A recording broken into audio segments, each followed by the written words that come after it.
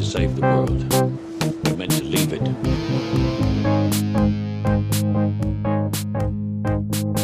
Hello, everybody, and welcome to episode 128 of the Rough Cut Retrospective, a movie podcast brought to you by two little nerdy boys amidst the apocalypse. I'm one of your co-hosts whose humor is set to 50%. It's Jackson Murin. Hello. Hi, how are you? And with me, he wants a hot dog. It's Carter Sims.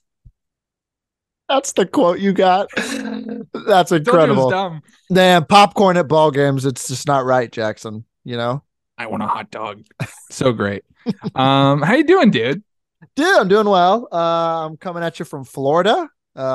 Just down here for a little vacay, a little work vacay. And it's good. I got a tan. I'm a little sunburnt, but I'm here to talk to you, and I can't wait. How are you, buddy? I'm doing great. This past weekend, I did some Passover with Abby's family. My brother's 18th birthday was this weekend, and we did Easter. So it was a whole lot of stuff. Busy. Now we're kind of winding down this week. So yeah, we're excited to talk movies with you. This week we are talking about Interstellar. So it's gonna be a fun conversation. I'm really excited about it. Me too. Sweet. Carter, let's just jump into it with Tell Me Something, Boy. Tell me something, boy. Oh boy. I was into a lot this week. I got a lot done. First, I just want to mention off the top, Succession aired on Sunday, episode 3. Nice. I need to get caught up so bad. This episode, Jackson, was bonkers. Crazy. I tried to stay off Twitter because I heard there was a lot of spoilers with it. Yeah. Big seismic episode. This was one of the best ones I've seen. So that was awesome. And this coming Sunday marks Succession still going on, but Barry comes back for its final season on Sunday as well. Exciting. You're eating. I know. Oh God, I love it. So I'm into that. Then Jackson, I went to see the Super Mario Brothers movie. Nice. I'm gonna check that out this week, I think. Yeah. What'd you think? I would say me and Lauren went. And we were probably, aside from parents with their kids, the oldest people in the theater, I would say. Which I think the movie is definitely, you've probably heard this from some of the people that have seen it in our little group chat, that it's really just geared towards kids. There's not a lot of in there for the adult to quote tolerate a kids movie, which some studios do pretty well, like Pixar and DreamWorks, things like that. Kind of just fun kids movie, and it was cute, it was fun, and I think they got a box office behemoth there, and I think they're gonna probably build out this little cinematic universe, I would think.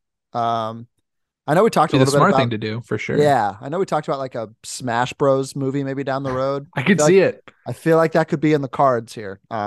So we'll see what goes on there. Then I went to see Air, which is the Matt Damon, Ben Affleck, the making the Air Jordan shoe, which was really good for no reason. I don't think anyone was really expecting this to be an awesome movie, but I think it was. Really good script, good performances, and just really fun. I enjoyed that very much. Then I checked out on Hulu. Apparently there was a Boston Strangler movie out on Hulu starring Keira Knightley in a Boston accent, and I was like, well, you've got me here. I'm going to check this out and see if it's good. I would say it was fine. Okay. Kind of it's about her, she works at a newspaper in Boston, trying to uncover who the Boston Strangler is, kind of deal. I would say it's not my favorite Boston newspaper story. I think we know what that is. My favorite Boston newspaper story movie would be. And it wasn't this. Yep. And then let it happen. Spotlight. So that was okay. And then my final one, I just want to shout out. It's a little older movie, but I finally checked it out because I'd been wanting to. I checked out Wolfwalkers. Which nice. It was on Apple TV, and it was nominated for an Oscar 3 years ago, but I always wanted to get around to it, and I never had. And it's this cute, just Irish animated movie, and it was adorable. I loved it. Cool artwork, cool animation, and some bangers of songs too. So just want to shout that out. That's what I was into. I was into a lot. What about you, buddy? I was not into as much stuff this week. I was pretty busy, like seeing family and stuff, but I managed to watch Ted Lasso episode 5 last night of season Nice. 3. Really fun, really liking the season. Very curious where a lot of these arcs are ending up. But yeah, I'm really overall liking that a lot. We're on the back half of season 8 of The Office on the rewatch. Nice. Still holding up. Still holding up. I still think season 8 is like not nearly as bad as everybody says. But also kind of dreading the switch because I got to the episode where Andy breaks up with his girlfriend at the cabin, and it's like one of the worst scenes to sit through, I think. And then of course when you know like that it doesn't pan out, it's even worse. Man, poor Andy. They butchered his character in the show, but yeah, they really did. Yeah. Then no new show or no new movies for me this week, but I did rewatch The Nice Guys. I think it's on Netflix. Oh yeah, Man, The Nice Guys is so kick-ass. That movie needs a sequel. they were. Russell Crowe mentioned that in an interview this past week or something. How he wants that to happen. I think because he's doing press for the. Have you seen the trailers for the Pope's Exorcist? I have, yes. He's got a fun accent in that. Yeah, he does. I think he's doing press for that, and I guess someone asked him boss about the night. That's what he says. So yeah, that would be awesome if that happened. Ryan Gosling's the best, like when he's in his comedic lane, I think. Oh, absolutely. And hopefully we'll see that in Barbie. Barbie trailer was cool. Oh, the Barbie trailer was so much fun. Was that this week? No, I don't know if I feel like we mentioned it already. Maybe. Okay. But I don't know. It was very fun. We'll just bring it up again that it was fun. Super weird. Did you watch since we're talking about trailers, you watched the Marvels trailer this week, right? Yeah, it looked really good. It looked fun. I just want to shout it out because I think it's the most disliked Marvel trailer on YouTube right now. So I just wanted to hype it up because that's obviously just trolls because there's 3 women leads just trying to downplay it. But yeah, Captain Marvel got one of her best suits I think I've ever seen in live action, which is cool in the trailer. Like the big logo, like not a ton of like MCU lines that they give on the suit and stuff. True. But at the same time, they gave Ms. Marvel a terrible downgrade for her suit. I don't know if you noticed that, but yeah, I don't know. I'm excited for it though. It looks really fun. Yeah, trailer looks fun. I hope it'll live up. I love that director, Nia DaCosta. So yeah. Totally looking forward to it. Yeah, I like how it's like spacey, but not like Guardians spacey. Like it's almost like a grounded spacey. That sounds so stupid. Not like, Kevin Spacey either. Yeah, exactly. Not Kevin Spacey. Just a good, safe Spacey. Of course, yes. That you can be left in a room with. Looks fun. Yeah. Anyways. That's all. All right, Carter. Let's move on to I'm ready for my close-up. All right, Mr. DeMille, I'm ready for my close-up. Yeah. All right. So today, as we mentioned, we are talking Interstellar. We must confront the reality that nothing in our solar system can help us. Now you need to tell me what your plan is to save the world. We're not meant to save the world. We're meant to leave it. And this is the mission we were trained for. I've got kids, Professor. Get out there and save them. I have no idea when you're coming back. I'm coming back.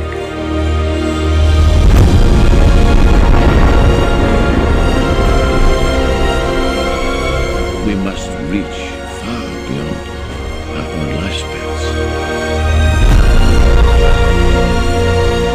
We must think not as individuals,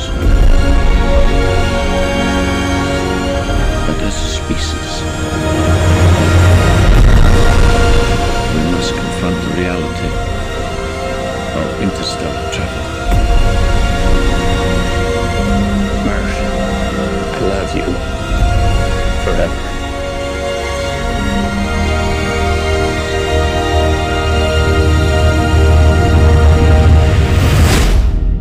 I'm coming back.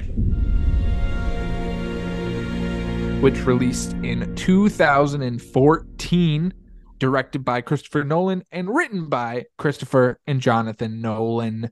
Here's a log line for the movie, Carter.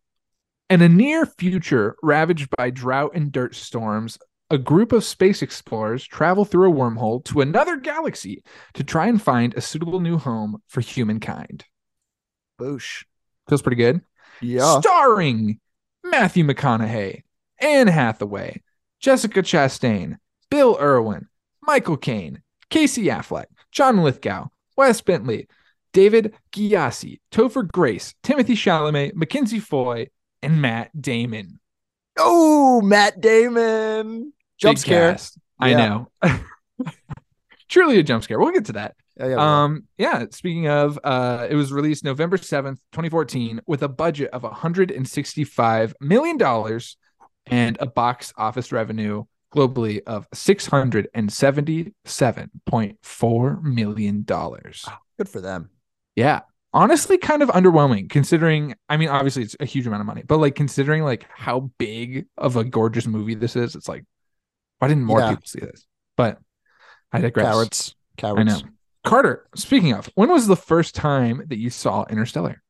This is one of the times seeing a movie for the first time that I actually really remember. I went up to the Indie IMAX to see this. Oh, buddy. All right. Yeah, baby. I was with Davey, friend of the pod, and Jacob, just a friend. Hasn't been on the pod. And we went up, we saw this movie, and we went to Red Lobster afterwards. Oh, and, wow. Okay. yeah, and I just remember that day that we went to Red Lobster afterwards, and we were trying to talk about, and we just kept saying, it's love, Murph. We just kept saying that to each other, and we still do to this day, pretty much. That's remained a constant. But you need those like cheddar biscuits to ground you after watching such a movie that makes you feel so small. Of course. And yes, this movie ripped in the IMAX as most I bet. as most Nolan movies do. I'm hoping to see Oppenheimer in the IMAX when that comes out. But yeah, that was the first time I saw it, and then I've seen it a few times after, not on the IMAX screen. And obviously, it's not the same, but it's still pretty much rips. I watched it last night with my whole family here on vacation. Oh, fun. My dad had not seen it. What do you think? He loved it. He was like, oh, what? Great. He was like, this. We were getting to like the final 20 minutes of the movie, which we'll talk about later. But he was like, yeah. I just looked over at him and he looked at me and he went, this is wild. And I was like, yeah, it is. So true, Mr. Sims. So true, Mark. But yeah, what about you? Did you saw this in theaters? I'm assuming. I did, yeah. So this was, I think I was 16 at the time when this movie came out. We saw that the old AMC 12. Nice. Back in the old days. And I think I saw this with my friend Quentin and friend of the pod, Quentin Mayo, who was on for our Matthew McConaughey episode, which you should totally go check out. Yep. Ties in pretty well. And I remember specifically, we sat so close to the screen because it was like a packed theater. Oh, nice. That like, and normally I would hate that, but like, because it was like so gorgeous, I felt so enclosed and encapsulated by space. Oh, yeah, and it was just like, I remember thinking in the theater, I was like, this might be one of my favorite movies. Like this is like, and that's like something really special. Like it doesn't happen all the time, but like that feeling of this is going to stick with me for a long time and I'm going to love this for such a long time. Like that's when you know it's special. Like that's how you were with like Everything Everywhere in theaters. Yeah. Probably similar feelings. Like when that movie ended, I like couldn't get out of my chair for a while, but exactly. Yeah. Similar feeling for you for sure. Totally. Carter, what are your initial thoughts on Interstellar? So I hadn't revisited it in a while. So revisiting it, my initial thoughts are just like gorgeous scope and scale of this movie. Like I think I talked about before, maybe when we talked about The Prestige, that I wasn't in on Christopher Nolan yet until I watched The Dark Knight. And that's when I kind of discovered who he was. So then just like he really is on like from Dark Knight to Dark Knight Rises to, I guess Inception's in between there. Like he's just putting out these banger blockbuster movies. And for most part, aside from Batman aside, I think Nolan is the last like event filmmaker, I think. like when Nolan comes out with a movie, like I think everyone wants to go see it. I think they're event movies, and Totally. although Tenet didn't save movies like everyone thought, I think that Yeah. was still an event movie. Like that got me out of COVID to like go see that movie in a theater. Um, Interstellar was one of those movies where there was so much hype around it, and I think the hype holds up. When I heard like Christopher Nolan was going to do a sci-fi movie, I was like, well, this is going to be great. How's he going to practically do all this? Because he's into practical Mhm. effects and stuff. But yeah, this movie is just gorgeous. I love the kind of, I think it's the modern sci-fi of our time, sci-fi space movie. Totally. I don't know if there's been one better since. I think you could put like Blade Runner 2049 up there in the That's the only sci-fi. one I was gonna say. Like both of Yeah, those are like in the post 2010s, I think are some of the most impressive. yeah. But like if you're just talking about like space expedition exploration movies, this probably takes the cake. Totally. I don't think one has topped it since. Absolutely.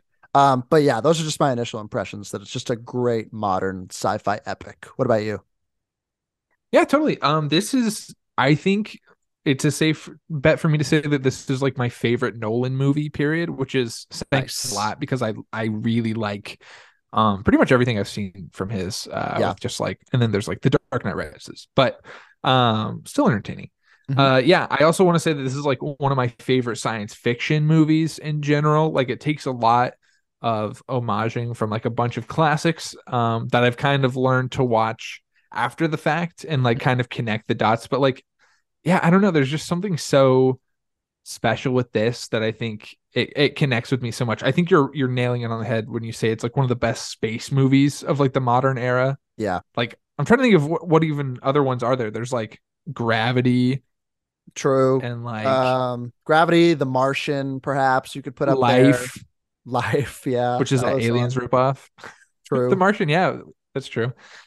I don't know. But yeah, I think this is just like truly just like one of the coolest modern sci-fi movies we've had, one of the Mhm. coolest space movies.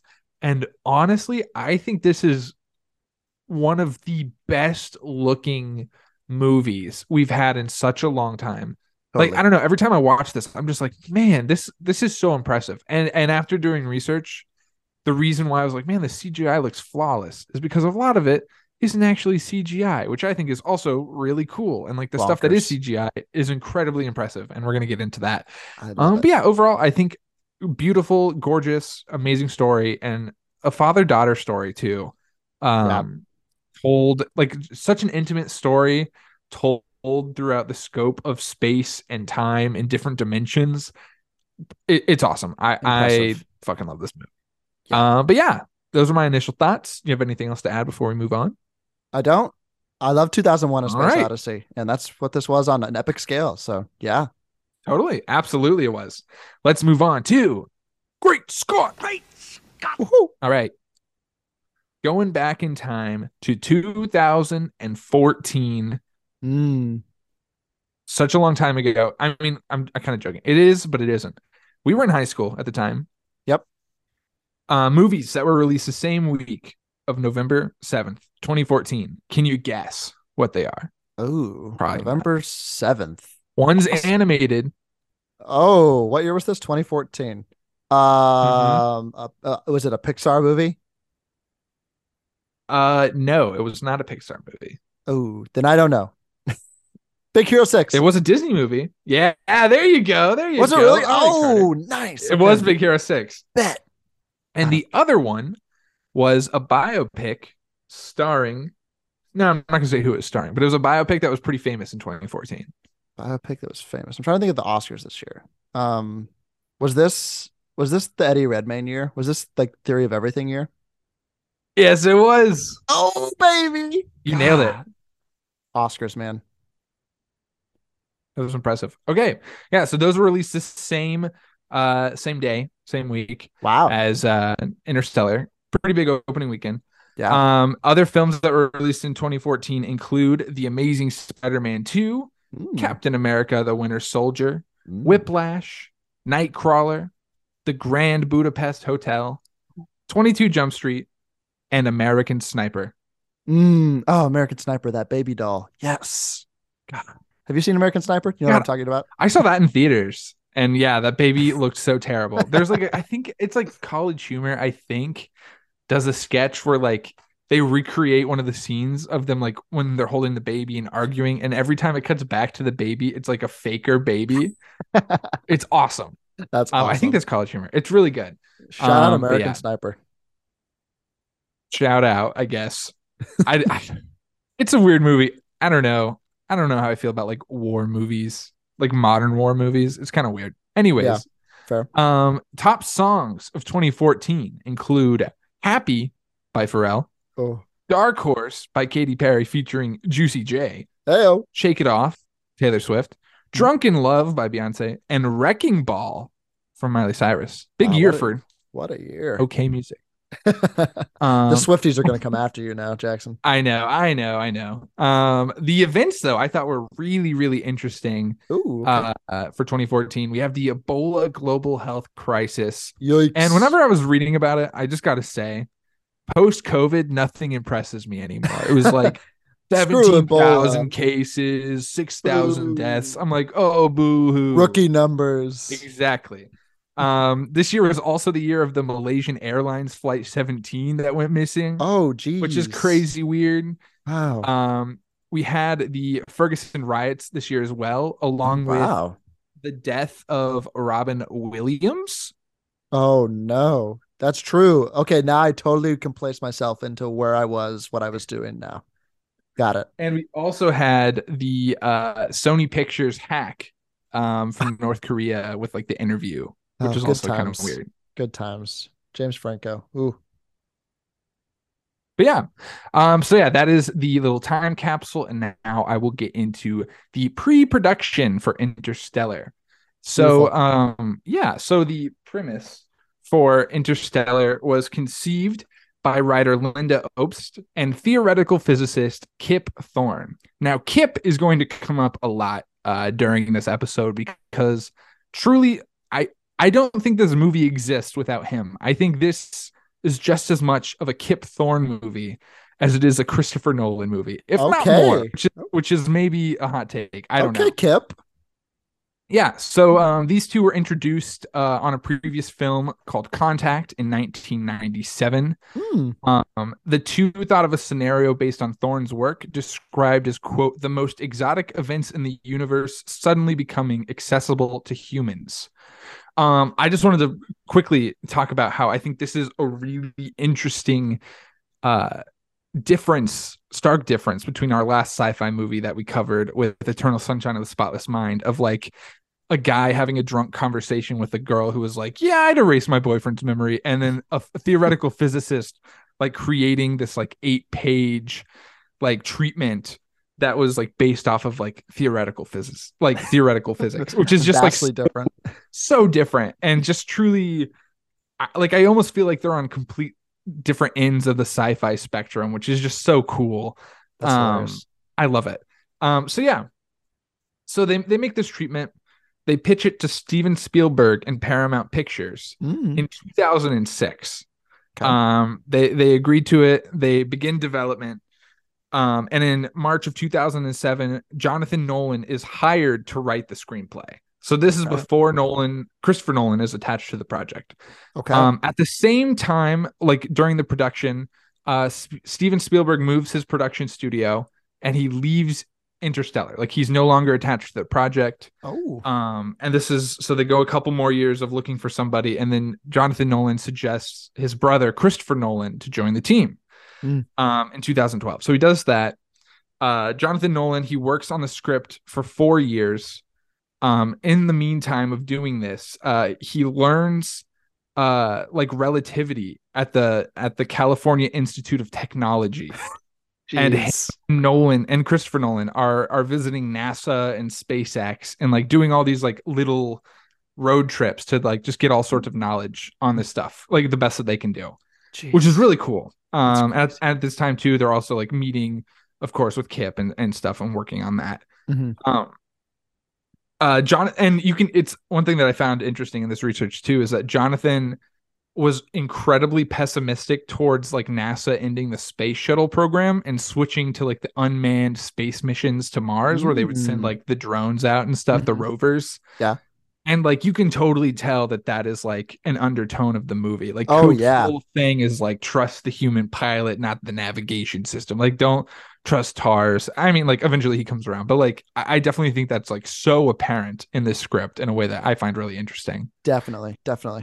And then of course, the blight, which is the ravaging of like all the crops in the movie, is inspired by the Dust Bowl in the 1930s, and actual footage of Ken Burns' documentary, The Dust Bowl, is used throughout the film, which I'm sure you knew about. But if those who don't know, a lot of the what seems like documentary footage which we learn at the end is like a documentary based on the blight that happens like, at this time. This is actual footage from Ken Burns' documentary about the 1930s Dust Bowl, which is like really interesting. So cool. Yeah. Yeah, I really love that detail. There's some footage within it that's like with like actual actresses, like the actress who plays Old Murph is Ellen the first Burstyn. person. Yeah, they shoot a scene of her in that fake documentary. Well, it's a real documentary, but you know what I mean. So hers is like the one fake one, and then everything else I think is from the Dust Bowl documentary, which is pretty interesting. So cool. Yeah. Christopher Nolan wanted McConaughey after watching an early cut of the 2012 film Mud, and he thought he fit the everyman role really well. Dude, shout out Mud. Well, by the way, like you mentioned Contact earlier, you know who the star of that movie is? Matthew McConaughey, right? Yeah, baby. Yeah. There you go. Which is pretty interesting. That's awesome. Mud. Nolan shot Interstellar on 35 millimeter film and on IMAX 70 millimeter as well, which I'm sure made the IMAX experience just insane. Incredible. I'm so jealous you saw it in IMAX. Actually, that's so. Oh my god, it throttled me. It was awesome.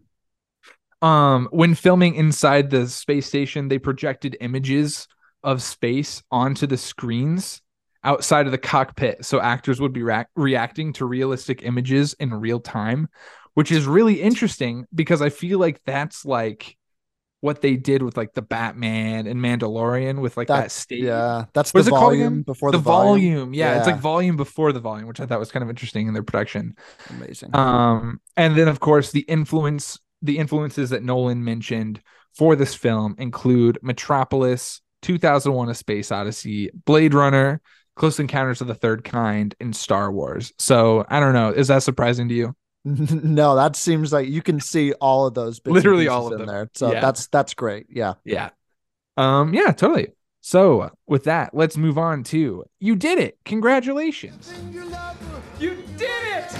Congratulations. Carter, what works in Interstellar? Boy, a lot works in this movie, Jackson. We've already talked about it a little bit, but I just want to mention again, like just the scope and scale of this movie.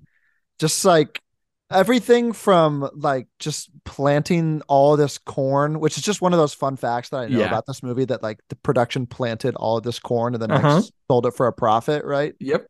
Incredible. Sorry to step on a fun fact. No, it's a great fun fact. But like just like planting all this corn and then just like the scale. I love how the scope and scale you're referencing is a cornfield. Well, I'm starting with corn to show you just how deep it goes, right? So like so there's the corn, right? But then you see like this ship set on the backdrop of like Saturn's rings, and just like so breathtaking and gorgeous. This movie is like really makes you feel tiny in comparison to everything, and then just like all these shots of like whenever the camera's like outside, like on the side of the ship, and just like you feel the silence of space. Like they don't put music or any sound effects on there. Like it's just, you're in the silence of it in all of these shots. So I think that's breathtaking. And just like the shots of the ship spinning and things like that. It just also that stresses me out. There's so many scenes in this movie that give me anxiety also. Totally. Like the best way possible. But I just want to start with the scope of this movie is just incredible. You mentioned that I think a lot of people, when they watch Nolan movies, would say that they don't really focus on the characters and just like they just want to get you from set piece to set piece and have these big ideas. This feels more character driven. Totally. Of Nolan's movies. I think maybe the most character driven of any of his movies. This and like The Prestige, I feel like are both very up there. like obviously you have these breathtaking set pieces and Yeah. cinematography and things like that, but it's driven, as you said, at the center by just this father-daughter relationship. And I think that's really cool. Like you wouldn't see that in like really a space movie or sci-fi movie of a massive scale like this, of a box office Yeah. scale. So I think that is awesome. I'll mention one more thing, then toss back over to you because I'm sure you have stuff that I might step on. But I just got to mention the score. Let's talk Hans, about the score, dude. This is one of the please, top things I wanted to discuss. please. Obviously this is like a fun little trivia fact that I was going to get into later, but let's just bring it up now. Let's do it. Many people know this, but composer Hans Zimmer, he's worked with like Nolan before with the Dark Knight trilogy and Inception, and they had him score the film without reading the script, Yes. which is an insane task to do. But he was given a single page that told the story of a father leaving his child for work, and like this is the masterpiece that he pumps out. And I think maybe this is a hot take. I think this is his best score. Like I think it's insanely good. I think it's, yeah, I mean, I don't think it's a hot take. It might be just in comparison. I'm sure people would say like, oh, Inception or The Dark Knight or things like that. But yeah, this score just goes. It like there's peaceful moments, there's these incredibly jarring moments. It's amazing. It fits it so well. And again, it just alludes to the character driven aspect of it, that it's just about that he wrote it just knowing about a father and daughter and not the space. God, it's good.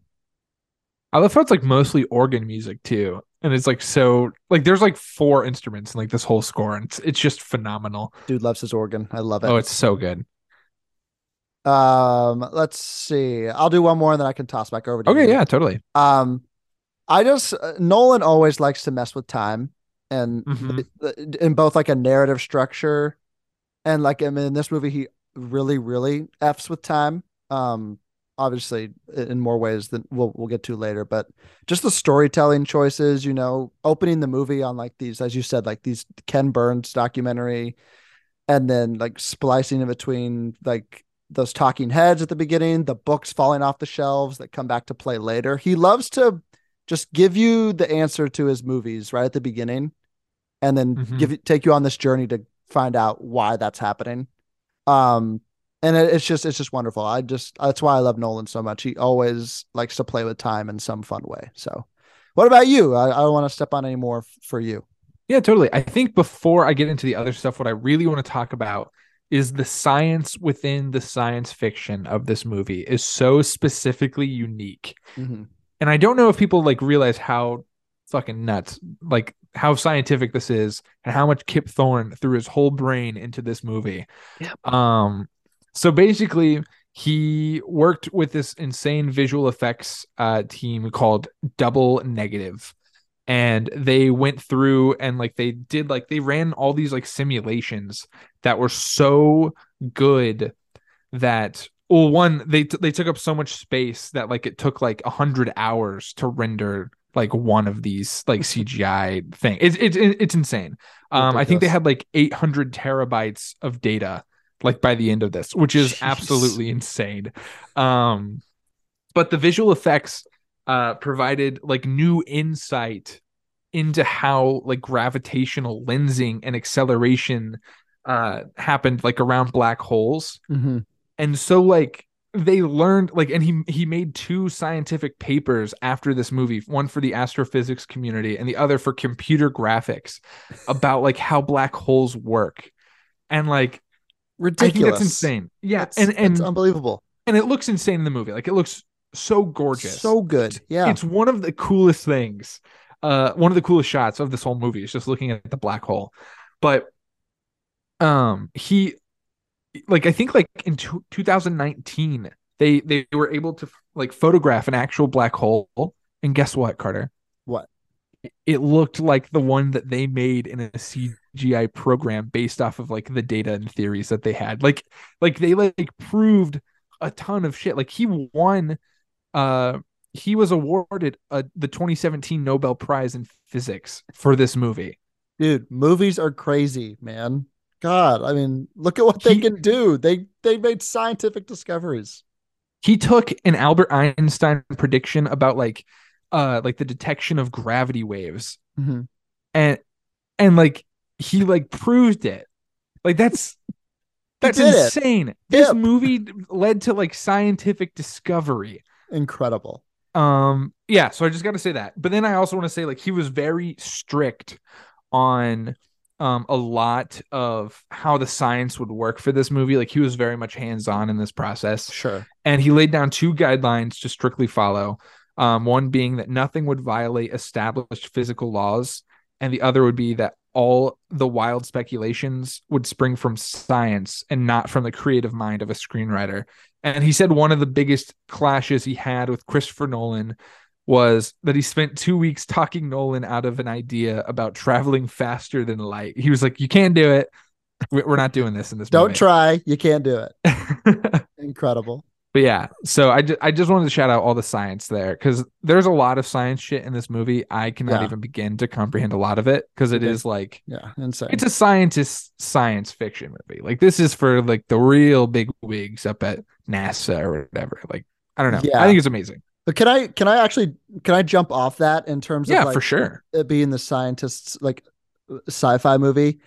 Even so, with all like the mumbo jumbo and things that go on in it, I don't think it's the perfect amount of confusing, but in terms of understanding, you can. Yeah, they like have such good ways to like conceptualize it to just like a modern moviegoer. Like when they're describing the black hole and like the guy like talks about the circle in 3 dimensions, and then like and does the paper thing. He like sticks the pencil through the which paper. we see in like every scene of a movie now. I feel like they did it in like Thor: Love and Thunder most recently. It's just so funny. They did like just like the science mumbo jumbo is there, but I love movies like that and like legal thrillers too, where I don't really understand the legal precedents that are happening. But you sure do feel like you get it afterwards. Yeah, like you're just along for the ride, and you're like, oh yeah, well obviously you have to like boost the thrusters to slingshot around the whatever, blah blah blah. I'm like, I'm with you. I understand it.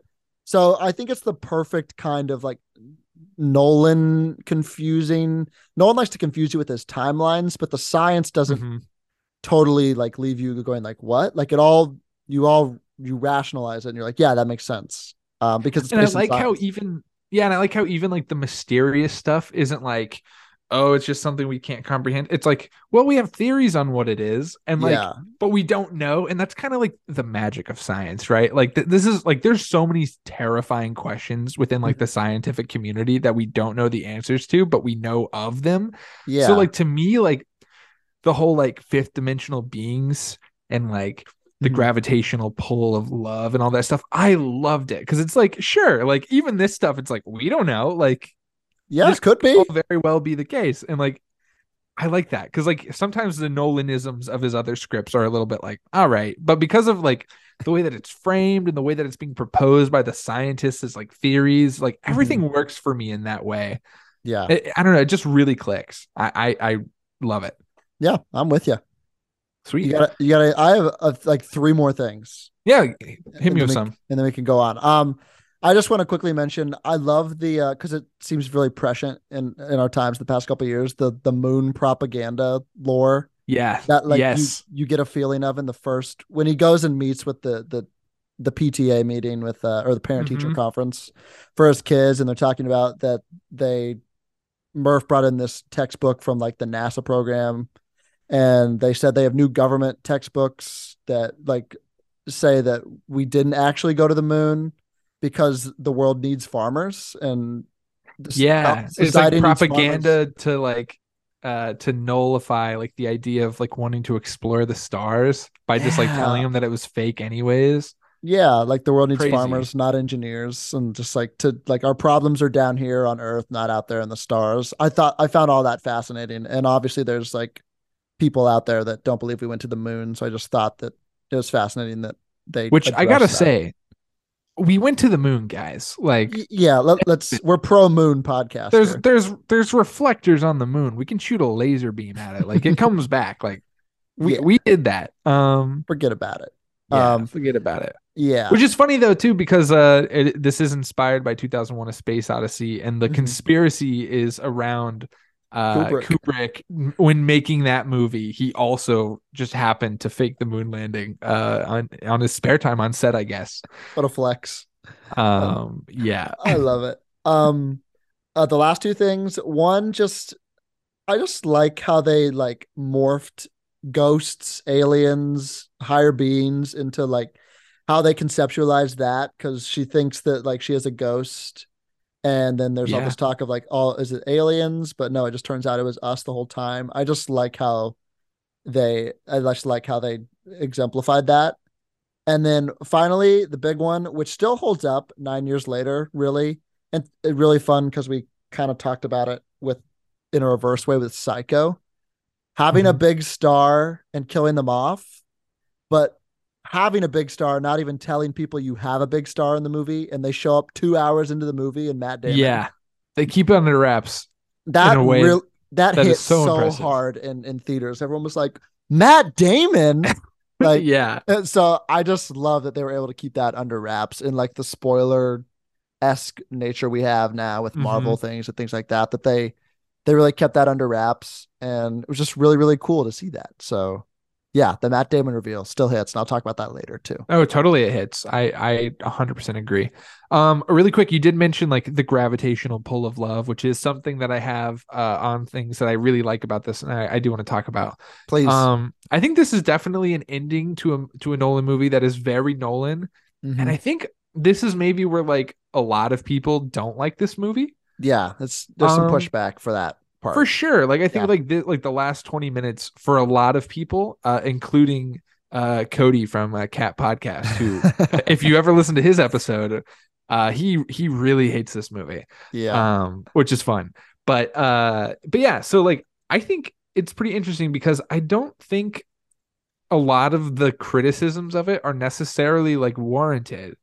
Like Mhm. when people are like, well, how come he ends up in the room where he's interacting with his daughter? And it's like, well, they say this, that they're like the fifth dimensional beings are like helping him comprehend the fifth dimension by putting him in something that he can like In his connect three-dimensional with. world. Yeah. Yeah. Yeah. This is like a way for his brain to rationalize it without him like exploding, basically. Hmm. Um, then like I know some people said like, why is it shoehorned in at the end? Like, because it does appear like at the very end, but like this is not something like as far as like him experiencing it like in real time, yes, but like as a feeling, it's existed the entire movie. Like you have Dr. Brand talking about how she wants to go to the other planet instead of man's planet, so she can like be with the person that she loves, and she has this like this gut feeling basically like this is where she needs to go, she can't shake Hmm. it. And you know like and it ends up that she was right. Like obviously like this could be like her being selfishly wanting to be with him, but like it's also like it's the right move. Like I don't know. She got it right there. Um, but yeah, I don't know. And people are always like, well, it's time travel, so like why? And it is time travel in the sense of like, I don't know. It's not traditional time travel, which is something that I really like about it. Where it's like this is Yeah. like almost fate, like because it already happened, and his actions that he didn't change him going out into space and doing this mission, and it's like a paradox, a self-fulfilling paradox that I really really love. Yeah. And I kind of wish would happen more. I think, and it's the nature of Nolan movies where bros come in and try to over explain it to rationalize it, but like you don't need like just let it be, like it all makes sense within the movie and the constructs that they create, and like you don't have to Mhm. come in and mansplain why it wouldn't work because Yeah. because no one loves you. Sorry. Is that wow? Is that specifically at the Cat Podcast? No, but Cody, I respect your takes as always and opinions, and I love you very much. And I love you. Okay. And then finally, I wanted to talk about just like the themes of fatherhood, Mm, following, and then like how like Coop has like this passion and this desire for like a higher purpose that he knows he's been like scammed out of, and like he has like he's in like this caretaker generation, I think is what they call it. yeah. And it's interesting because like one, I feel like we're kind of in the caretaker generation right now, Mm. as far as like we're just kind of holding on and trying to keep things together, and then maybe people a couple generations down from us can own a house, but not us. But you know, like Born, what is it? What did they say? Born 40 years later, 40 years too early. yeah, exactly. Yeah.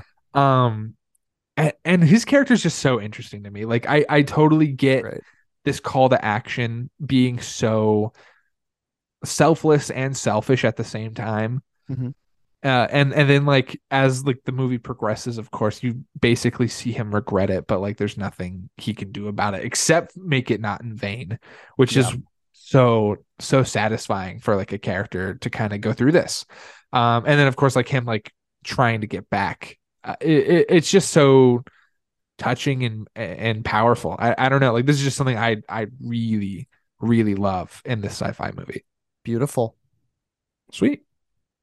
That's Shall all we I move got. on to our favorite scene? Yeah, let's do it. What do you got? I have a few. I do Um, too. my first one, and it's just very quick. I'm just a sucker for a car driving through a cornfield. Yeah. So I just had to mention that when they're following the drone. Um, and he just turns off and drives through the cornfield. It just always works. I'm sorry. It's visually pleasing, and they planted all that corn. Did I mention that? You And did. yeah. So that's my first one. But um, then when the first dust storm kind of happens and like Murph has her window open and you can Mhm. see the magnetic fields, you can see the Yeah. binary and they're like coordinates and you're like, "Oh, that's good stuff." And then they get to NASA. Um and that's where the movie really like starts to kick for me. When we get all the NASA lore about like the public opinion wouldn't support this, the corn will stop growing, the earth isn't ours, all this Mhm. stuff.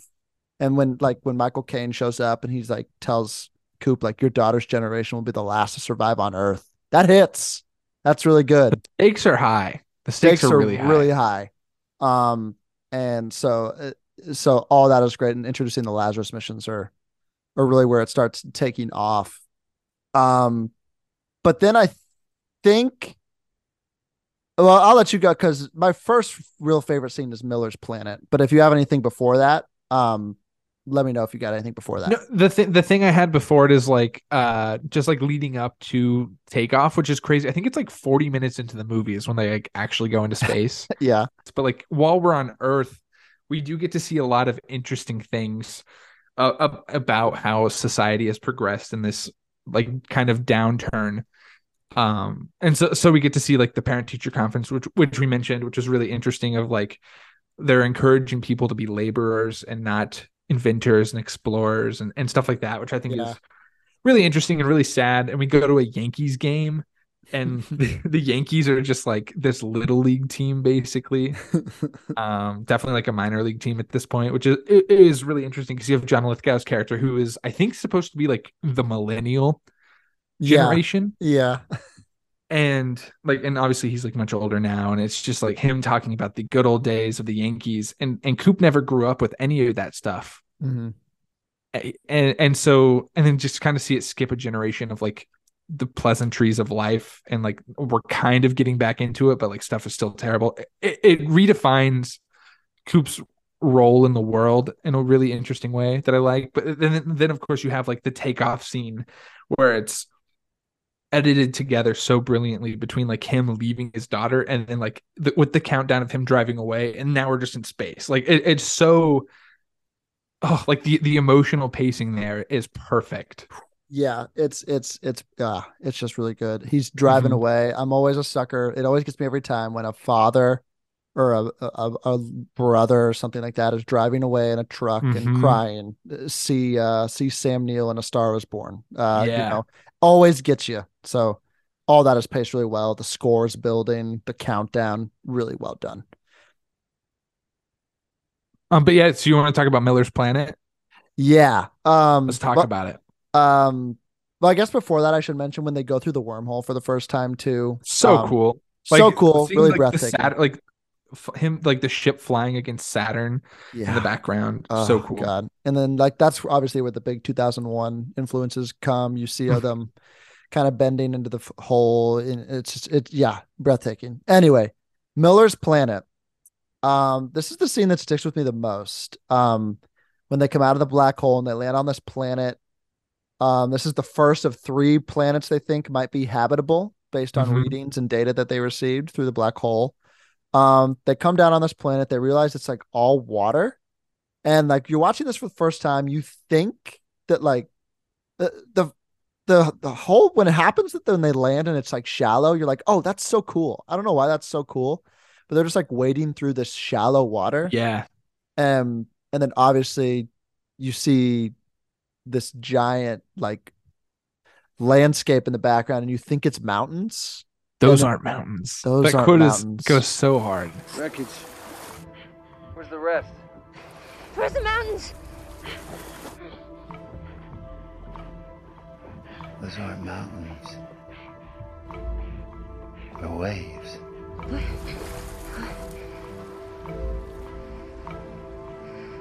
Oh shit. Oh shit. That one's moving away from us.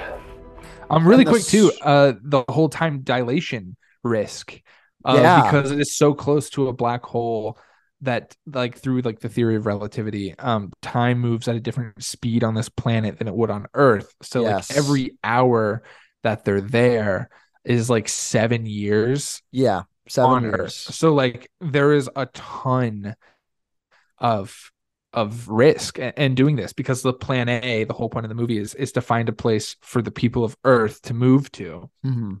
And you can't do that if they're all dead by the time you get back off of this planet. It's crazy stakes in a way of like, oh no, it's not life or death for you. It's you will waste everyone's time on Earth and they will grow old and die. It's crazy. Yeah, it's insane. So But yeah, talking about the score really quick too. yeah.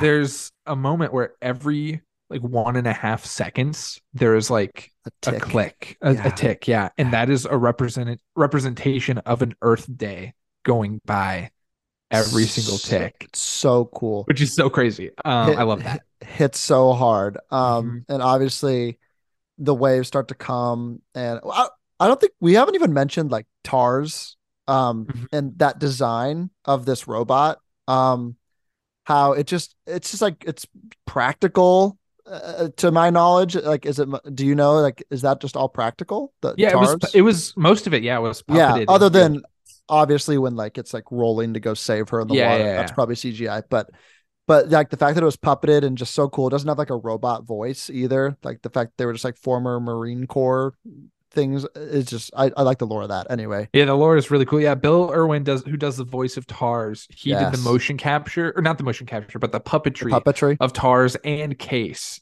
incredible For both of those guys, and it's really cool. And a fun Yeah. fact about Bill Irwin, which I'll get into later, but I'll just say it now, Okay. is that he was Mr. Noodles on Sesame Street in Elmo's World. He was a little Mr. pantomime guy. Doodles. Bill Irwin. Um, Shout out Bill Irwin. What a legend. Love that dude. So anyway, yeah, then this wave comes. TARS like unfolds and rolls to go Yeah. get Brand and bring her back. You lose Seneca Crane to the waves. Uh-huh. You lose Wes Bentley. And then they ride up the wave, down the wave. And then when they get back to the ship and they realize that it's been 23 years. Oh, that is when they, I don't remember what the other guy's name is.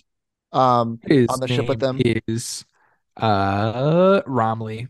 Romley, that's right. When they get back and Romley has like, He's so old because he's like, yeah, because the whole point was like, you'll be gone for like a year, maybe 2. yeah, and he's like, I'll do I- some research and figure out I'm gonna some stuff while study. you're gone. While you're gone. Really interesting. Like, but then like when they're gone for that long, and he was like, I got tired of going into cryo sleep, and he's just like this old man now.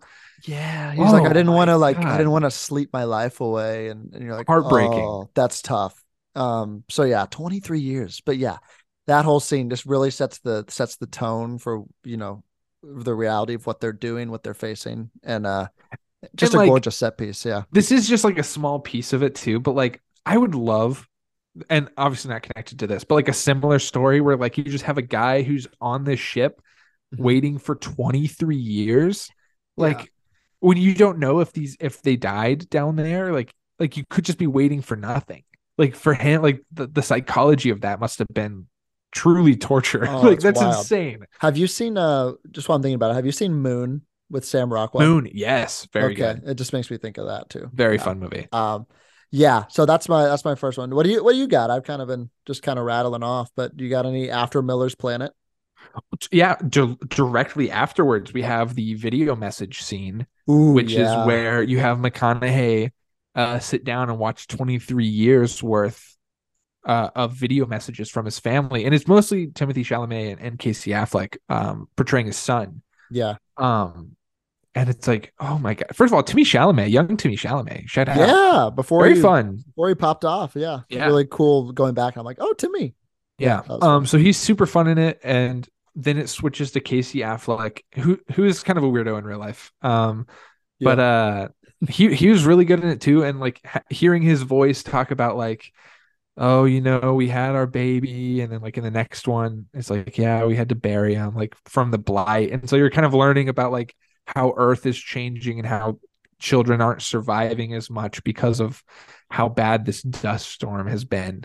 Yeah. And watching Matthew McConaughey, like, first of all, this is maybe his best acted scene in the whole movie. Yeah. The smile to the cry. Yeah. Oh, Oh my God. Like, and so we see him kind of like reacting to his child losing his child, and he can't even console him. And like, this is like, I think the moment for him where he's like, maybe this is the low point for him, right? Like this is a big failure on this past planet, on Miller's planet. They lost so much time, and now he's seeing like what it's costing. And oh my God, it's just oof. It hits so hard. And then of course you have Murph finally at the end, come on at the very end. And she goes, "Hey dad, you son of a bitch." And the scene is just so powerful as she's talking about how she's the same age as he was when he left. Hey, Dad. You son of a bitch. I never made one of these when you were still responding because I was so mad at you for leaving. And then when you went quiet, it seemed like I should live with that decision, and I have.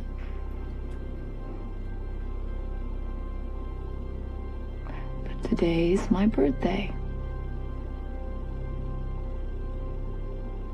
And it's a special one because you told me you once told me that when you came back we might be the same age. And today I'm the age you were when you left. So it would be a real good time for you to come back. yeah. And you can tell that she's really angry, and then she breaks into the cry, and she talks about how it'd be a real good time for you to come back. And it's just, it's so heavy. But then also at the same time, to then edit it to where like her turning it off is now like we're back in real time for her. Yeah. And now we're seeing what she's doing now with NASA and the program and all that. I thought was really, really interesting. Yeah, and like just even to build up to that moment too, when Casey Affleck's doing all this, giving all his videos, and the music is building and building, and then he finally says, like, "I guess they say I should let you go because you're not listening to this." He turns it off. The music just stops. Yeah, it's just silence, and then you're just reminded of just the silence, and then he just sits there, and then Murph comes back on, but yeah, it's a great build up. Yeah, I love it. The scene's amazing. I cry every single time I watch that scene. I don't know about you. That scene makes me cry every single time I watch it. It's tough. It's so tough. It's all on McConaughey's back to react to that. And he does just he's so doing well. Great. My next one after that is just the discovery of Matt Damon on Dr. Man's planet. This is my next one too. So yeah, go for it. Perfect. So yeah, they go to they land on this frigid planet with like frozen clouds. Thought that was a really cool detail when they bump into the cloud and he's like frozen clouds. This is filmed in Iceland, I think. Oh, cool. Most of this stuff. So they land, they wake. I just keep saying Matt Damon because I can't, but they wake Dr. Mann from his cryo sleep. He wakes up and is crying, and he's like, the last time he went to sleep, he didn't set a waking date, like he was losing all hope. And McConaughey's like, Lazarus. And you're like, oh yeah, yep, you're doing it. And then he just kind of starts to describe their world. They kind of walk around on their world. And then they discover there was no plan A. So we kind of get like before that, like Michael Caine's character was like, basically there was no plan. They were never meant to come back to Earth. They were meant to just go colonize one of these planets with the embryos that they brought aboard. And so they discover that, and Dr. Mann's like, yeah, this was always the plan. I knew saving the species versus saving ourselves. It's pretty deep stuff. And Totally. yeah. So I just love that Also, scene. Yeah. crazy to think too, like that whole scene, like you have Dr. Brand, she's figuring this out too. And her Yeah. father, who knew this, sent her daughter out on this suicide mission. Yeah. He's And like, when you think of like the father-daughter parallels between like like between Coop's sacrifice for Murph and yeah. and then of course you have Professor Brand sacrificing his daughter hmm for him. I don't know, like for the greater good or however you want to phrase it. Like it's heavy stuff. Yeah. It's crazy. So yeah, But that's yeah, my, then you have Dr. Mann like taking Coop out to like this place to show him how bountiful this place is. the double Um, cross. the double cross is Yeah. crazy intense. Um, his character, like, while for the greater good, he has human, uh, like this is like a tragic story, right? Like he is brought out of the sleep and he's crying and he's being held. And then of course, like this is a selfish choice for him to like basically get himself off of this planet. But and it's really cruel what he does to Matthew McConaughey, but at the same time, this is like very human of him. And I don't know, Yeah. it's obviously like the wrong thing to do, but like everything you see of him is just like the selfish version of McConaughey. Just Yeah. like I don't know, like it's this is what you get when you have someone who knows the science, who's down for the science, but put into the moment can't handle the pressure and thinks about himself before the mission. Yeah. And Even he though like, he kind of lies to himself and says that like the he's going to mission, save because he's like humanity. he's talking Yeah. about, yeah, because he's talking about plan B, but specifically he's going to ditch everybody else and do that for himself so he can live Yeah. also. Yeah. It's really interesting. And of course in that scene too, his Tars and case is called Kip, which is of course after Shout Kip, out. who is the physicist for this movie. So that's pretty cool. Yeah. And then like that whole scene builds up to and then it culminates into the explosion. Our guy Romney Mhm. bites the dust trying to get the data from Kip and blows it. And then my next scene is man blowing the airlock when he goes up there. On Yeah. the Endurance. Just so riveting when he's trying to dock on the Endurance and they're trying to tell him not to blow the airlock. He's given this big speech like about humanity, and then it just again silence. It blows up, the silence of Mhm. space, and you're just like, oh shit, it didn't work. Um, And I just gotta say, since I date a scientist, she will not stop talking about how there's no sound in space, and now I'm hyper aware of it. And so I yes, love when a space movie does no sound in it's space. It is so so effective, refreshing. so And effective. it's so good at making it space feel so dangerous and scary because it is. But like that's just such a great layer on top of it. Yeah, like my But yeah, takeaway from watching this movie, like even if the planet was if Earth was going down, I don't think I could get in a spaceship, man. I don't think I could go up there. So it's I'll terrifying. I'll just go As a down kid, I with the wanted to be an ship. astronaut. I could not do that. No, I can't do it. And after Too watching this scary. movie, like, because then this goes into because when things start spinning in space, that stresses me Mhm. out because they don't stop. So then when McConaughey is like, when they're like, "What are you doing?" He's like, "Docking." When he has to dock on the spinning space station, Yeah, and he starts spinning it. Yeah, and he's like, to "If I match black it. out, So you take cool. the stick," and you're like, "Oh my god, it's great." He's Um, badass, dude. he's so badass. But yeah, anyway, that was last night. I was having such anxiety watching it, but I was like, God, this is riveting. I don't know how to describe this feeling, but Mhm. God, it's like yeah, it's wonderful. After that, I only have one more scene. I don't know. Do you have one more scene? Oh yeah, my next scene is the reuniting of Coop and Murph. So if you have one before that, then go for it. I just want to mention going through the black hole, and It's going amazing. Yeah. into the fifth dimension and kind of giving Hmm. the resolution of the movie, explaining it all. He was telling himself to stay, given all the love is quantifiable, transfers the data through the Hmm. watch, and like, and just the reveal that like we built this, like one day, like this fifth dimension, it wasn't aliens, it was us, and It's one day us. we'll understand it, but we don't right now. Like that's ooh, that hits Really hard. cool. I know it's a lot of, and where people might push back, it's a lot of over explaining and getting the message through, but I don't know, it kind of works. It works for me too. Kind of works. I So get why it doesn't for a lot of people, but yeah, I don't mind an exposition dump on something this big, I guess. Yeah. Yeah. So yeah, and then and then the final scene we talk about is his reunion with Murph. Yeah, totally. Well, first of all, I love when he wakes up on this ship and it like looks like his like place of residence, like it's like a farm, but you see as the camera tilts up, like the field and the ground are warping upwards towards the sky, and you realize like, oh, this isn't Earth. This is a Cooper space Station. station. Cooper Station. And he goes, "You named it after me?" And like they laugh, like, "No, we named it after your daughter." Which is badass because of course she figures it all out after Coop gives her the data and all that, and then you have them reuniting, and she is twice the age of McConaughey, on whenever they meet each other, and it is so sad. Like you see like all of her family that's there, Mm-hmm. and just them getting to reunite is so satisfying. And of course she's talking about like he's like I was your ghost, Murph. It was me.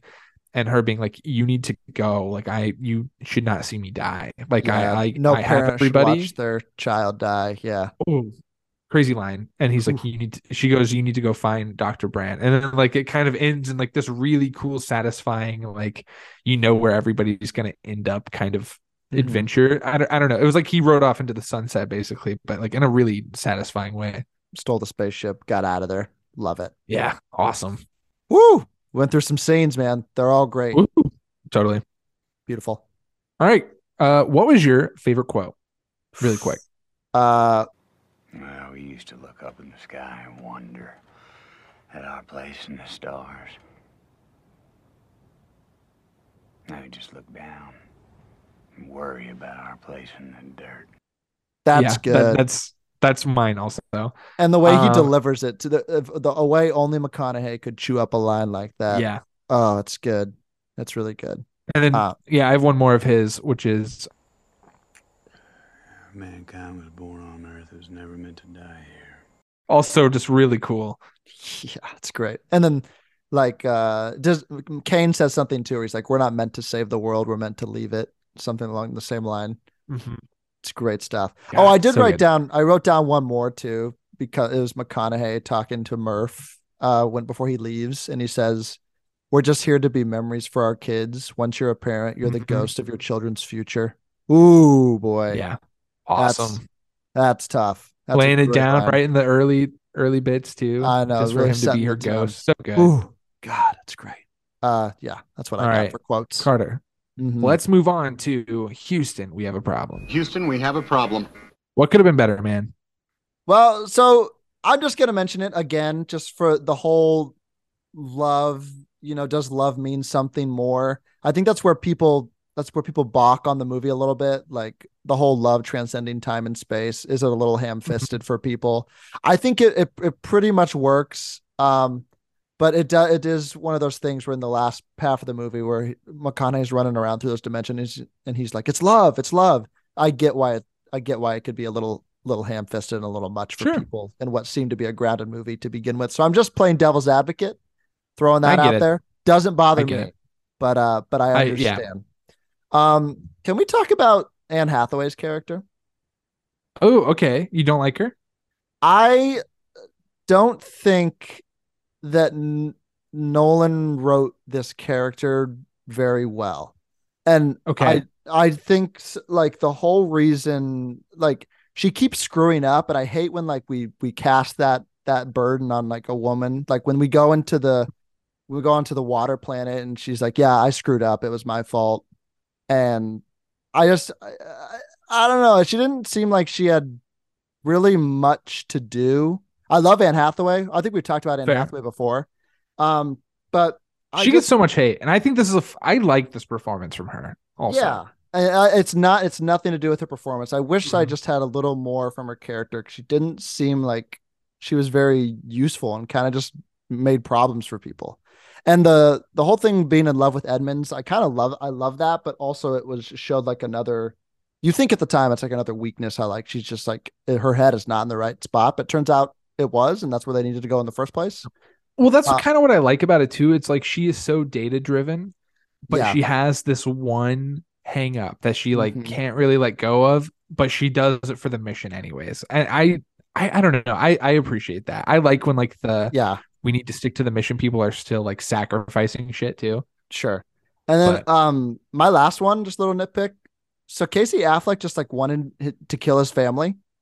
Like he was a bad dad, bad father, bad husband. Why was he so stubborn? Like to like couldn't have poor Topher Grace come check his family's lungs, and he's like, get out of here. And then I get what you're saying. I'm gonna be the devil's advocate no, here. please. This is like NASA hasn't existed for like 60 years. Fair, Like, and yeah. she works at the secret place underground. Mm-hmm. He's like this farmer who's just trying to like make some money and like live and keep his family farm going during like a famine, basically. Yeah, but he doesn't like realize, like he doesn't even want to And give them help. Topher Grace, who's like, hey man, Topher like, Grace. hey, Well, you I'm gonna need get to outta him here. later, but It's not yeah. safe here. He goes, we need to leave like now. It's like something he says. If Yeah. Topher Grace showed up and started being like, you need to uproot your life, I would also be like, hey I'd man, punch him like, too. I literally don't even know who you are.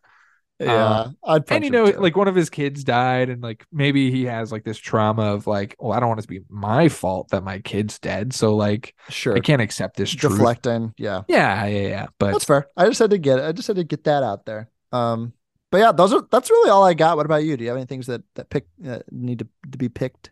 yes, and these are Please. literally just like the tiniest nitpicks. Whenever they hack that drone, every single time I get so annoyed when they just move their finger on the trackpad and it does whatever they want it to. The directionality. I hate that shit. It's moving in a 3D plane and you're wiggling your finger on a little mouse. Like it's like that's not how that works. There's so many easy, things to so control. simple. Like, oh my God, that bothers me. And then my other ones is at the very end, whenever you see your daughter again, meet your grandkids. I mean, that's kind of he's interesting. just like, peace out. Yeah, I don't know you like guys. don't even say hi to your grandkids. Like that's And vice versa. They didn't want anything to do with Yeah. him either. They all He's just a legend. part away and like, yeah, that dude saved the world, you know? But no. I mean, I get it. That's Like fair. obviously, if the mom's or if Murph's on the deathbed, like let her talk to her dad really quick. But like, I don't know, like stick around for a little bit and say, hey, Hey, Coop, nice to meet you. yeah, I'm Gary. I don't know. You know? Yeah. I'm Gary. I'm Eric Foreman Jr. But yeah, those, and it kind of sucks that, of course, he never got to reunite with his son, and I don't think he cares that much, to be honest. I think Yeah, we it was didn't all get- about Murph. Yeah, didn't get much of that. Poor Timmy, poor Casey. Yeah, So poor guy. bummer for that. Anyways, but yeah, that's all I had. Beautiful. Sweet. Let's move on to you like me. You really like me. And I can't deny the fact that you like me right now. You like me. For this, Interstellar was nominated for only 5 Oscars, which I think is kind of a scam. Were they all technicals, right? They were they were all technicals, yeah. So yeah, the first 4 nominations were for Best Original Score, Nice. which lost to the Grand Budapest Hotel, which I think is that's I think that's a scam. I think they got it's screwed an over okay there. score, but you know. Yeah. Best Production Design, which lost to the Grand Budapest Hotel. That one I can understand a little bit more. That makes sense. Wes Anderson vibes. Yeah. Yeah, I get but that. yeah. Best Sound Editing, which lost to American Sniper. That I don't agree with. I don't agree with that at all. And That's then tough. Best Sound Mixing, which lost to Whiplash. That is And fine. Even then, I'm like, I don't know. I still think Interstellar maybe deserved that over it. But It's like I don't know. yeah, that's when you're like, I don't know what these category differentiators mean, which is why they're just Mhm. sound now. So Totally. fine by me. But what? So it won one though. It won one for Best Visual Effects, which I mean, yeah. Yeah, That would be that's a insane runaway. if you didn't give it. But yeah, I thought they were totally snubbed in Best Picture categories. There was no directing or acting nominations, which I just thought was, kind of crazy. Pretty crazy because I think like everyone in this main cast, like pretty much all won Worthy, or right? nominated for an Oscar in their time. You know, Yeah. like at least at this point now, everyone a lot of Oscar winners in that cast. So Mm-hmm. yeah, Totally. and I Yeah, guess there's probably like McConaughey won, I think the previous year. So there's maybe that's why he didn't get probably the nomination. yeah, maybe I don't know, but yeah, cool. But yeah. Do you want to give out a golden Odie, Carter? Yes, I would love to. I'm obviously just gonna give my gold noti to Matthew McConaughey. Um, just at the height of the McConaissance here, I'm basically just giving it to the McConaissance because Mhm. this is post Dallas Buyers Club, post True Detective. Like we're really coming off of a high, and then he's in one of the biggest movies from one of the biggest auteur directors of the time, and it's really before like I think he's in too much before he like Mhm. sometimes he starts to make some poor decisions in some of the things he's in. Totally. Um, so yeah, I just think this is one of the last great McConaughey performances. We've seen some good ones since then. I think he was good in White Boy Rick, Mhm. things like that. Just throwing that out there because that was one that I remembered his performance from. But yeah, I'm just giving mine to Matthew McConaughey and the McConaissance for sure. Totally. What about you? Yeah, I had that as well, but I'll go on and move on to my second golden noti, which was the hire him again, Mr. Nolan. And that goes to John Lithgow. Like, why is this guy not in more Yeah, he's Nolan great. stuff? He's John- so fun. He's great. I feel like he had like the Michael Caine type role for this movie of like loving, caring guy, but because Michael Caine was British, they were like, well, we can't do this one for you, so we got to make you the bad guy Yeah. for this movie. I don't know. I thought John Lithgow was amazing, and He's great. I really like anytime he shows up in something. Yeah, I think he's I always like him in fire. in everything I've seen. He plays villains, he plays good guys, and Yeah. he's a theater guy too. So he's great. I love him. Yeah. He's such a freak in Dexter. If anyone's seen that season, just Yeah. watch that season. He plays the serial killer in it. And Watch it's that season awesome. and watch Cliffhanger because he's just plays an absurd villain in that movie, and it's Isn't just he in Harry and the hilarious. Hendersons, which you just watched? Yes, he is actually. Good point. I did watch that this week as well. Not because I was watching Interstellar with John Lithgow in it, but just happened to be the case. Yeah. Shout out Harry and the Hendersons, Oscar winner, Shout best out. makeup. Was it really? Yeah, it was. Wow. That's why I watched it. That's awesome. Oh, Okay. man. Do you have any squeakers to give out? Topher Grace gets my Yep. squeaker. Topher Grace jump scare award was for me for Topher Grace. Yeah, like where did he come from? And he's like every line he delivers is like I just can't take it seriously. I also like when he's like checking the lungs of the mom Uh-huh. and the son. He checks the lungs of the mom and the son and Chastain both walk downstairs and he like shakes his head. Obviously when the son is like watching and looking at him and then he checks his lungs and he like doesn't even hide it. He's like, it's bad. We need to get them out of here now to not even try to cover it up. It's just tough. And like when he's just forced to sit down there and keep yelling warnings to Murph, like the fire's out, the truck's coming.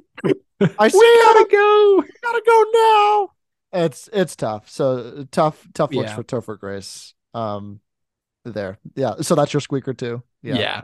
And I want to like Topher Grace too, because I feel like most do, of it yeah. isn't deserved, but also every time I see him in something, I'm like, you're not great though.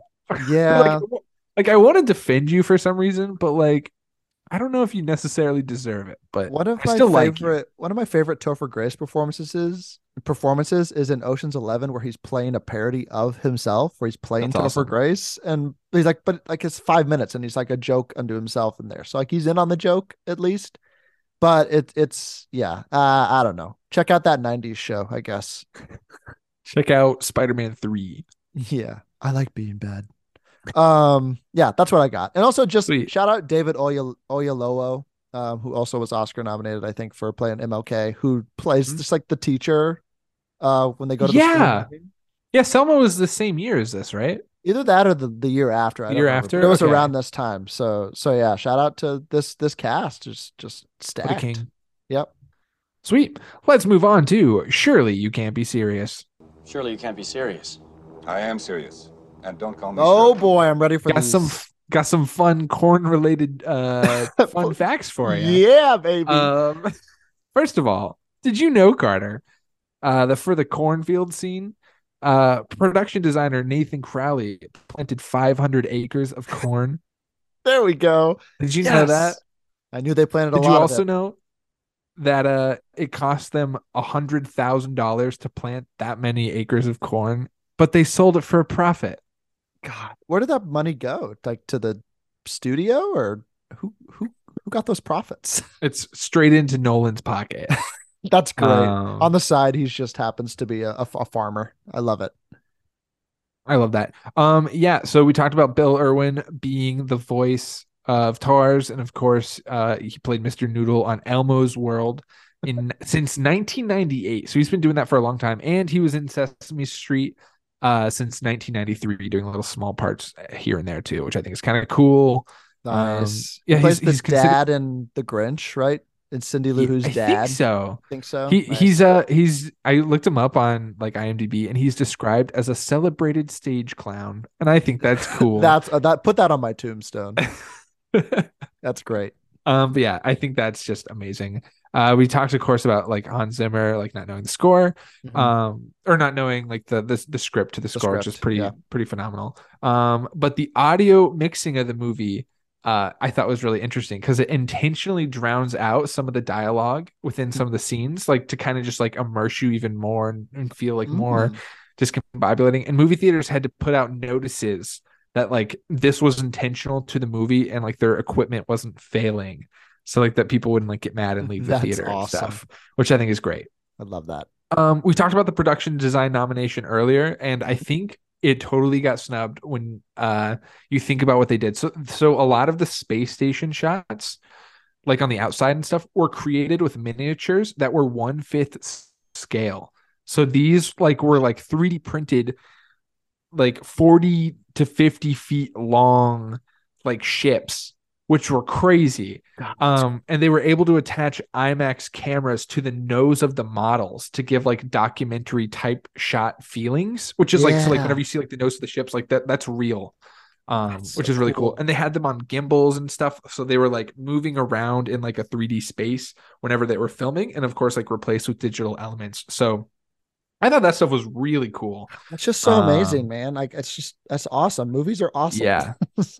Yeah. Yeah. Okay, the wormhole was placed near Saturn as a reference to 2001: A Space Odyssey. Yeah, so Stanley Kubrick originally planned for a part of the movie to take place in Saturn, which was also the storyline of Arthur C. Clarke's novel. But then, of course, at the time, they couldn't do the visual effects of Saturn's rings, so they had to change it to Jupiter in the movie, which I think is kind of cool. But yeah, so they referenced that by actually doing it next to Saturn, which I thought was cool. Let's see what else we got. We talked about Kip being named after Dr. Kip Thorne. By the way, every time you say Kip, I just think of Napoleon Dynamite. Is that like the uncle? That's his brother. His older brother. Kip. His brother's so weird. Okay, yeah. The black hole is so scientifically accurate that it took approximately 100 hours to render each frame, which is crazy. Ridiculous. Meaning every second on screen took approximately 100 days to render, which is just insane. On April 10th, 2019, the first photo of a black hole was made public that looked very similar to the black hole shown in the movie, which I think is so cool, which we talked about earlier. But again, like it's cool. It's movies imitating life before life can be imitated. I don't know. I just think that's so neat. And then my final fun fact is Old Murph has the first and last lines of dialogue in the movie, which I think is neat too. Oh, that's great. But yeah. Nice. Shout out Ellen Burstyn. Shout out. Carter, does this movie pass the Bechdel test? Yes. I don't know. Does it? What do you think? Where? I'm guessing I was imagining that Brand and Murph had a conversation, but I don't think they did. They have. I think they talk. It's very in that brief, boardroom, but like, there's so many guys around. Yeah, maybe they. I guess they don't. I say no question mark. Well, so Murph sends that video telling Brandt that her grandfather died or her dad. That's about him. But then he's like, "Did you know?" So I guess not. I don't think probably doesn't. Yeah, unless you say, can you determine the gender of Tars and Case? I think if their gender is not specified, then it doesn't count. Okay, then it's a no for me, Doug. All right. Does it pass the Rick Dalton meme test? Guys, we're about to go Interstellar. No, it doesn't. I don't think it does. It does? Does it really? It says interstellar travel, like at one point in the midway Oh, point. didn't catch that. But they don't say we're going interstellar, guys. Well, that's not the title of the movie, so Darn. but yeah, they do mention interstellar travel. So yes, it Nice. does pass the Very Richter nice. means. And it's a Sweet. great date movie. Let's. Oh, hell yeah! It's a great date Yeah, movie. it What do you think? is. I think so. It's You and your also dad date. it was a great family movie too. Um, yeah, I think so. Sweet. Wonderful. Let's move on to The List is Life. The list is an absolute good. The list is life. Oh boy, Jackson. Here we go. This is the 22nd film we are adding to the list. Is this a 5-star flick for you, brother? This is. Amazing. I have given it 4 stars. Ooh, okay. But I might be willing to bump it up a half star after this conversation because that just tends to happen. But let's go to let's start with the other Nolans on our board. So we've put The Prestige above The Dark Knight. Where do you think? I know you think Interstellar belongs above The Prestige, I would assume. Personally, I do. Yeah. I think I'm going to agree with you also. Okay. Just for the scope and scale of it, you know? So I think we should start from here then. Is Interstellar better than Do the Right Thing? They're so different, but I'm going to say I enjoy it more. Yeah. I'm going to agree with you and put it up there as well. Is it better than Silver Linings Playbook? I would say so. I would agree with you. Here's where it gets tricky, but where I may be willing to put it up. Is it better than Butch Cassidy and the Sundance Kid? I kind of leaning towards yes. Okay. I think I like that. am. Let's move it up. But then I think it's where this is where I don't know. Very different. Is it better than American Psycho? What do you think? I'm happy putting it under American Psycho since you didn't give it 5 stars. Yeah, I feel like because then we're pushing towards because then it's La La Land, Psycho. You know, we're pushing. So I'm perfectly fine with it in the top 10 though. That feels nice. Sounds great. Right. It's a visual spectacle and I loved it. You know. I will say after rewatching this, I threw it back in my Letterboxd top 4. I was like, man, yeah, baby, I love this movie. It hits. Is Eternal Sunshine on there too? Have we had 2 weeks in a row of, or three in a row? Yeah, some of my favorites. Yeah, very nice. Love it. Been bangers. We love it. Jackson, onto the actor list. We're just throwing, believe it or not, none other than Michael Caine. Still, he's already on our list, but this is his 3rd movie, and they're all Nolan movies. Does it bump him at all above Emma Stone, who he's above his performance here? Michael Caine's, because that's who he's below on the actor list.